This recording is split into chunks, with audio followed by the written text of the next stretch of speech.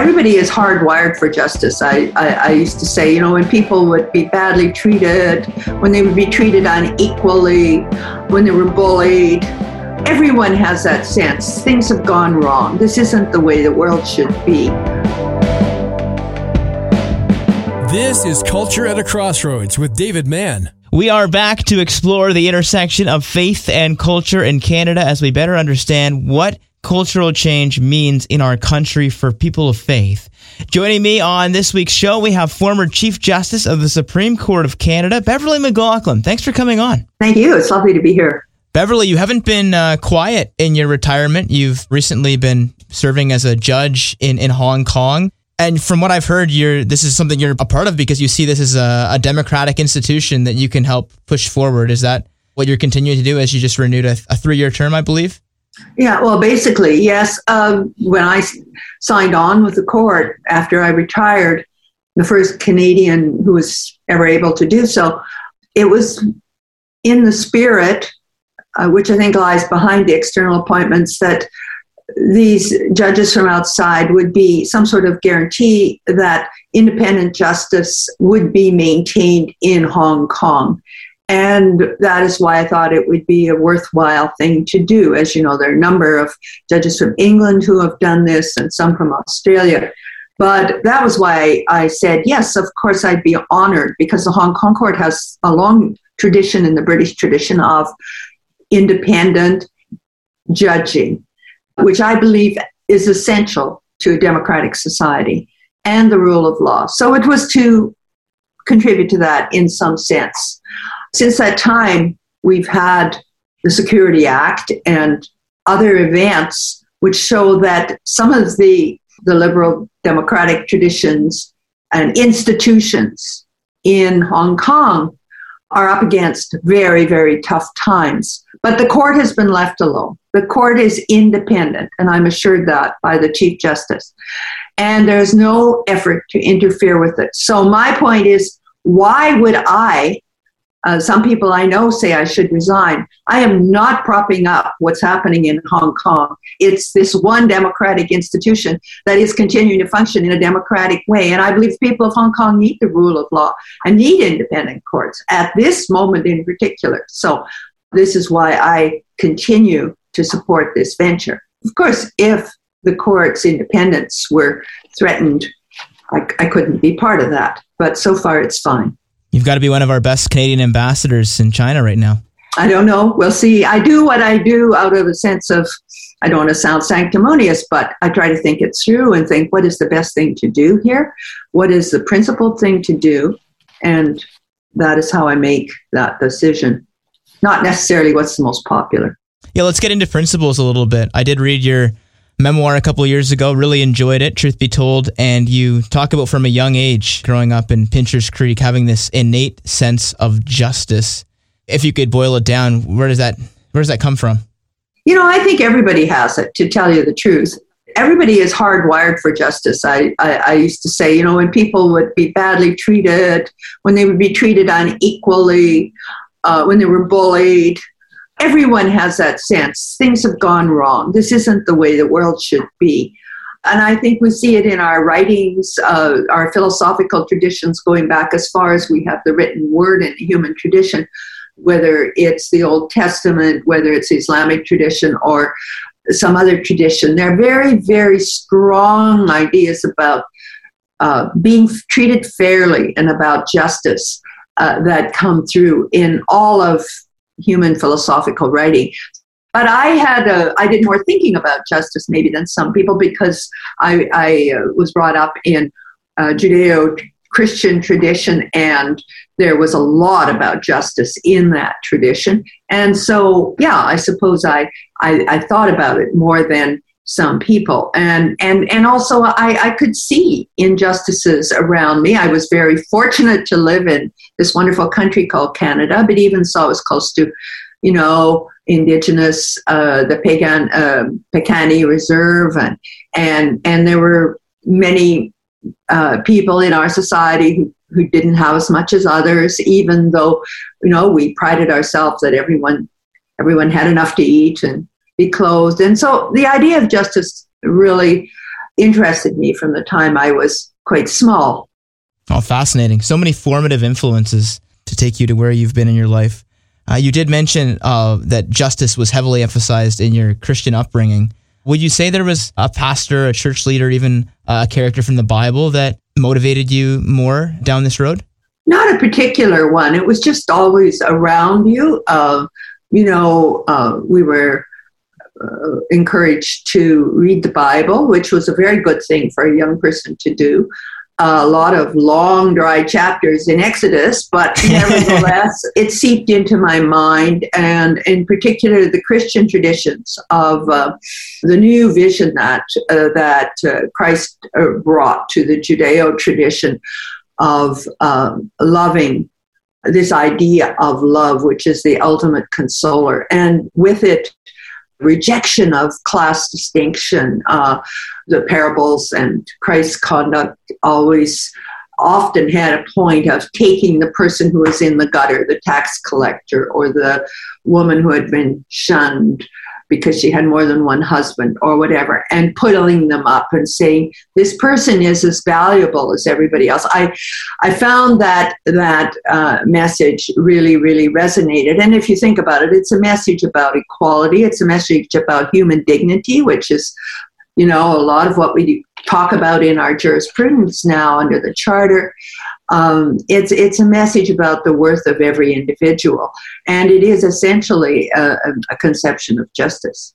Yeah, you mentioned that word dignity, and if I were to summarize what I've seen of your career at the Supreme Court in just one word, I would use that dignity, like the way that you try to see everyone under that light. You would again point that back in some way to the faith upbringing you had. Well, yeah, it's there from the time you're very young, but I'm not the only person who has espoused this. It's become quite a central idea under our charter jurisprudence. If we could just go into some of these cases that, there's so many that have gone across your desk over the years, both in the mini courts leading up to the Supreme Court as well. We're talking with the faith upbringing connection, so maybe we could jump into 2018 Trinity Western University versus the Law Society of Upper Canada. This is a Christian university, probably the biggest Christian university in Canada. And they, at the time, were looking to put in place a law school that would be accredited. But given the more social conservative values that they, championed, the Law Society didn't sit well with them that this school should be able to put lawyers in place. And eventually, the back and forth got up to you and to the Supreme Court. And could you just walk me through what that was like? Well, I make a rule of not talking about, cases I've heard, because it's just it's not very helpful. I say what I have to say in my judgment, so you can say it there. But if you you can read it there. If you read the judgment I wrote, I think it's deeply respectful of the right of every person to hold their religious beliefs. And I believe that our society and our law has to take that very, very seriously. The conflict comes because some religious beliefs can, in the views of some part of society, or perhaps run counter to other values like equality. So this is where the tension comes. But the beauty of the law is that we have a way under the Charter of working out these tensions while giving due respect to the religious belief, whatever it may be. So this is the work which, as a judge on the Supreme Court, was my job, and I tried to do it to the best of my ability.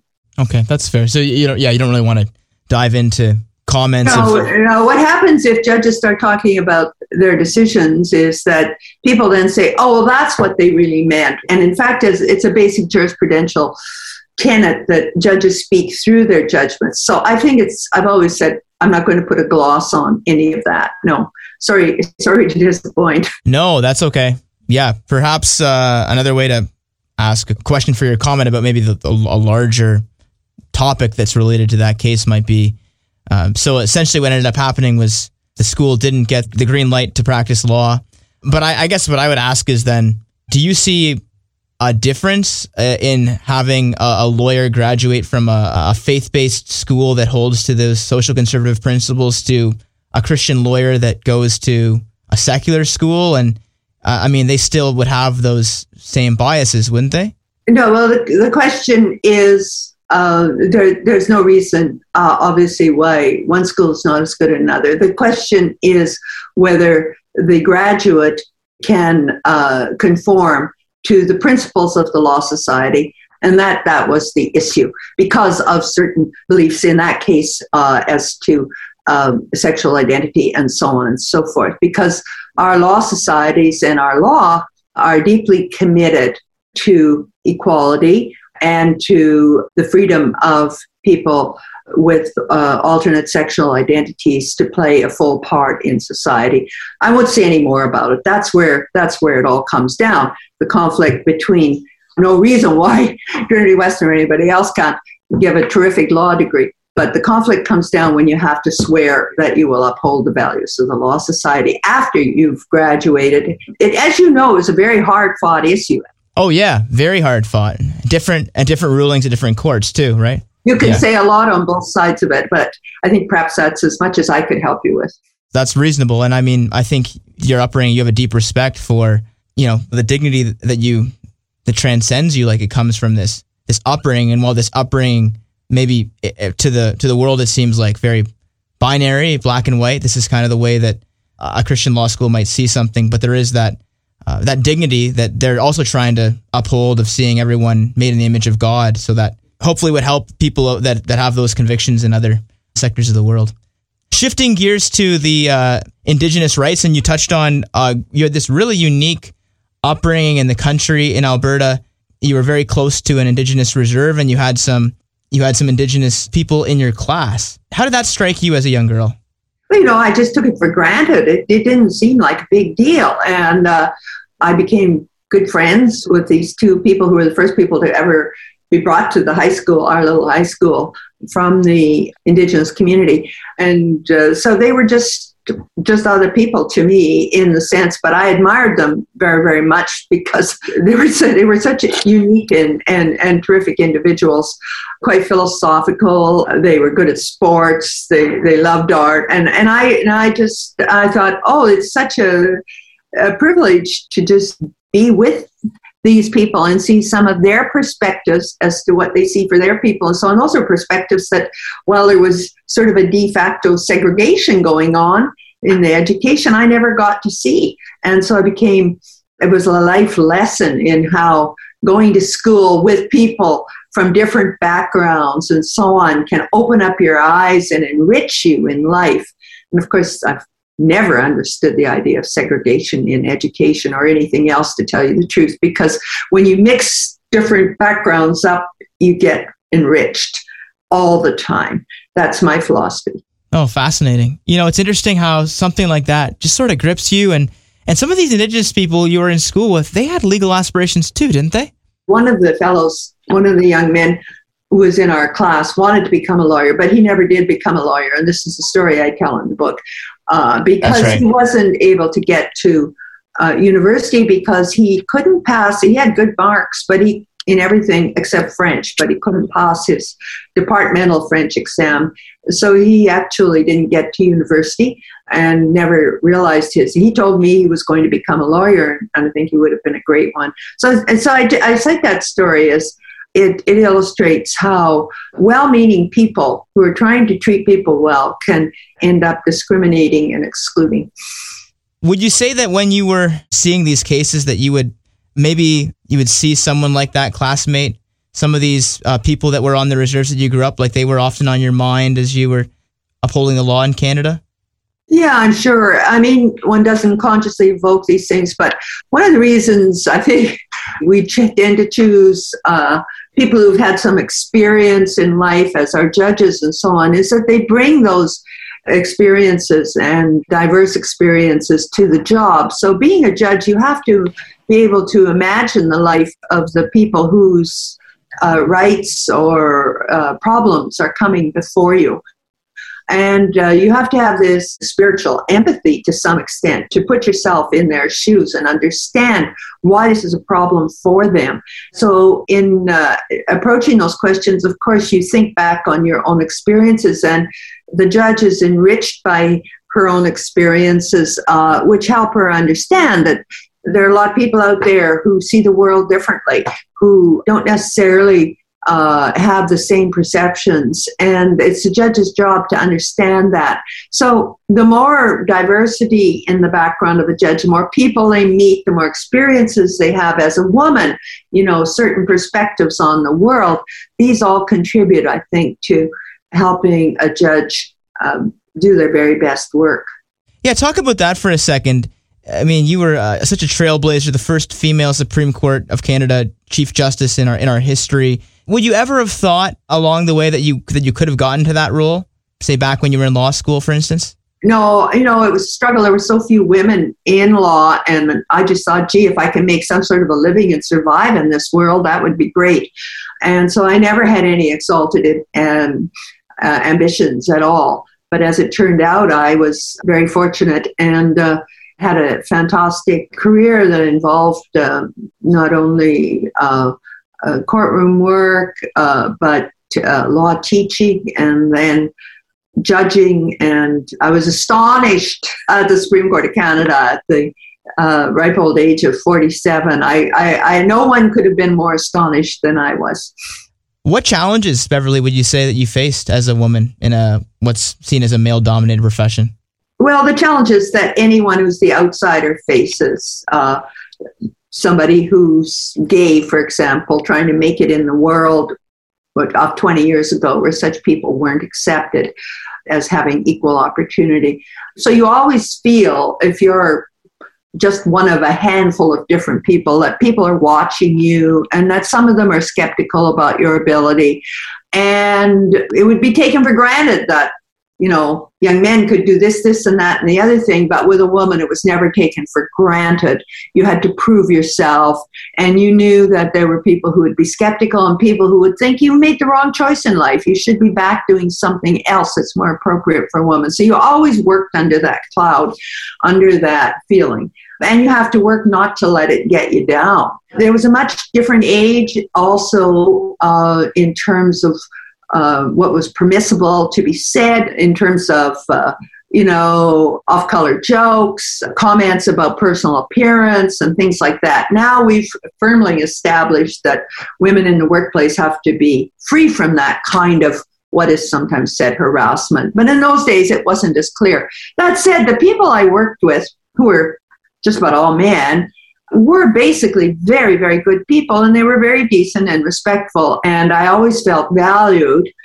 So this is what helped and got me through. Seems like you understood your responsibility so well. I mean, even years after the fact, you're so careful to talk about cases. Did you ever find it difficult, though, to separate your own beliefs from the responsibilities you had as a judge? No, but it's something a judge has to be aware of. You're put on the bench to apply the law and interpret the law, not to just slot your own belief into a decision. And all judges understand this. They may be from a religious tradition where a certain thing would not be theologically acceptable. But as a judge, they have to say, I've got to transcend that. I can't just slot in what the priest or whatever might tell me. I have to apply the law. And so if a judge can't accept that basic responsibility, I don't think they can be a judge. And I come back always to that fundamental value we spoke of, which is the human dignity of every person, which has to be respected in the system. With that, the respect for diversity, with respect for people who have different points of view and lead different kinds of lives. Because we're all in this society together. And the law provides a structure where we can all thrive together. But we can't thrive if we're tossing each other out, and we have to move forward together. So that was always my philosophy. Could you speak a little bit to your philosophy of selecting judges? Well, I think that the diversity is important. Canada is a very regional country.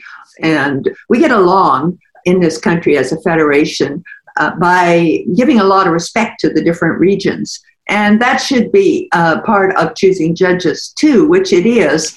And we have traditions that on the Supreme Court, different judges come from different parts of the country. So I think that reflects the way our federation has grown and developed.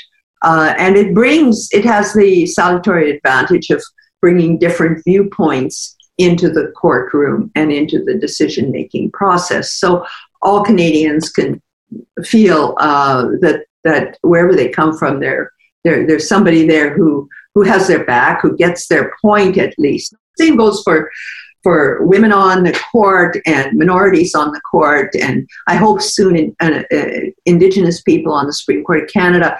We need this diversity to make the court function as well as it can. Beverly, we've touched on your role as a woman, Indigenous rights, dignity of a person. What else would you be most proud from your time with the Supreme Court of Canada? Well, I don't know. I tried to do my best on each of the cases, whether it was ultimately the right decision is for other people to say. But I think I'm proud of the fact that every case, small and large, I tried to bring all the resources I had at the time available to deciding it in the right manner. And the notwithstanding clause in relation to COVID, would you make any opinion on that? No, other than to say the notwithstanding clause is part of the compromise whereby we got the Constitution Act and the Canadian Charter, and it's there. It's, as many people have pointed out, something of an incongruity to say, well, we're giving you all these rights, but the legislature or the parliament can take them back. But it's something we have to live with. Constitutions are never perfect, and so far I'm glad that it hasn't been too much used, although some people fear that it's becoming more acceptable now to use it. So as I approach COVID, I approach it with a deep sense of societal obligation, not just to look after myself or pursue my idea, but also to make sure that I'm doing whatever I can to prevent the spread, to make sure our hospitals function well, our schools function well, so that our society, which is bigger than any of us individually, can continue to be one of the safest and best societies in the world. We need to get that balance between the individual and the collectivity at the forefront. Well, your utilitarian views certainly came out when you were in the Supreme Court, and they still do to this day. Beverly McLaughlin, it's been a treat to chat with you this day. Thank you so much for how you're contributing to the greater good in Canada and around the whole world. Thanks so much. It's been a pleasure. So fascinating. Every person is made in the image of God. She accepts that. In fact, it's what has propelled her to see every Canadian with dignity. If we had more time, it would have been interesting to get Beverly's take on why she thinks God would make us in his image in the first place. Perhaps that would have offered more clarity on her give and take with Christianity. Nonetheless, that gives you a glimpse into the compassion and empathy that has flowed down from the Canadian Supreme Court. And if you want to find out anything more about Beverly McLaughlin, I would encourage you to also read her memoir, Truth Be Told. You can check out the show notes at davidmanmedia.com. Next time on Culture at a Crossroads. Over the last several months, we've seen inflation soar in Canada. Supply chain disruption and pent-up demand are a couple of the main factors contributing. McGill University economist Chris Ragan will help unpack this. I think what it really is, it's just showing us how integrated those supply chains are, whether you're producing cars or whether you're growing fresh produce or whatever it is you're doing. These supply chains, there's not very many products that get produced by themselves, right? Most things have inputs and most things have long chains of inputs, and many of those supply chains go across international borders and many international borders. For Culture at a Crossroads, I'm David Mann. Thanks for joining us today, and we do invite you back next week as we once again explore the intersection of faith and culture in Canada, helping to better equip you in following Jesus.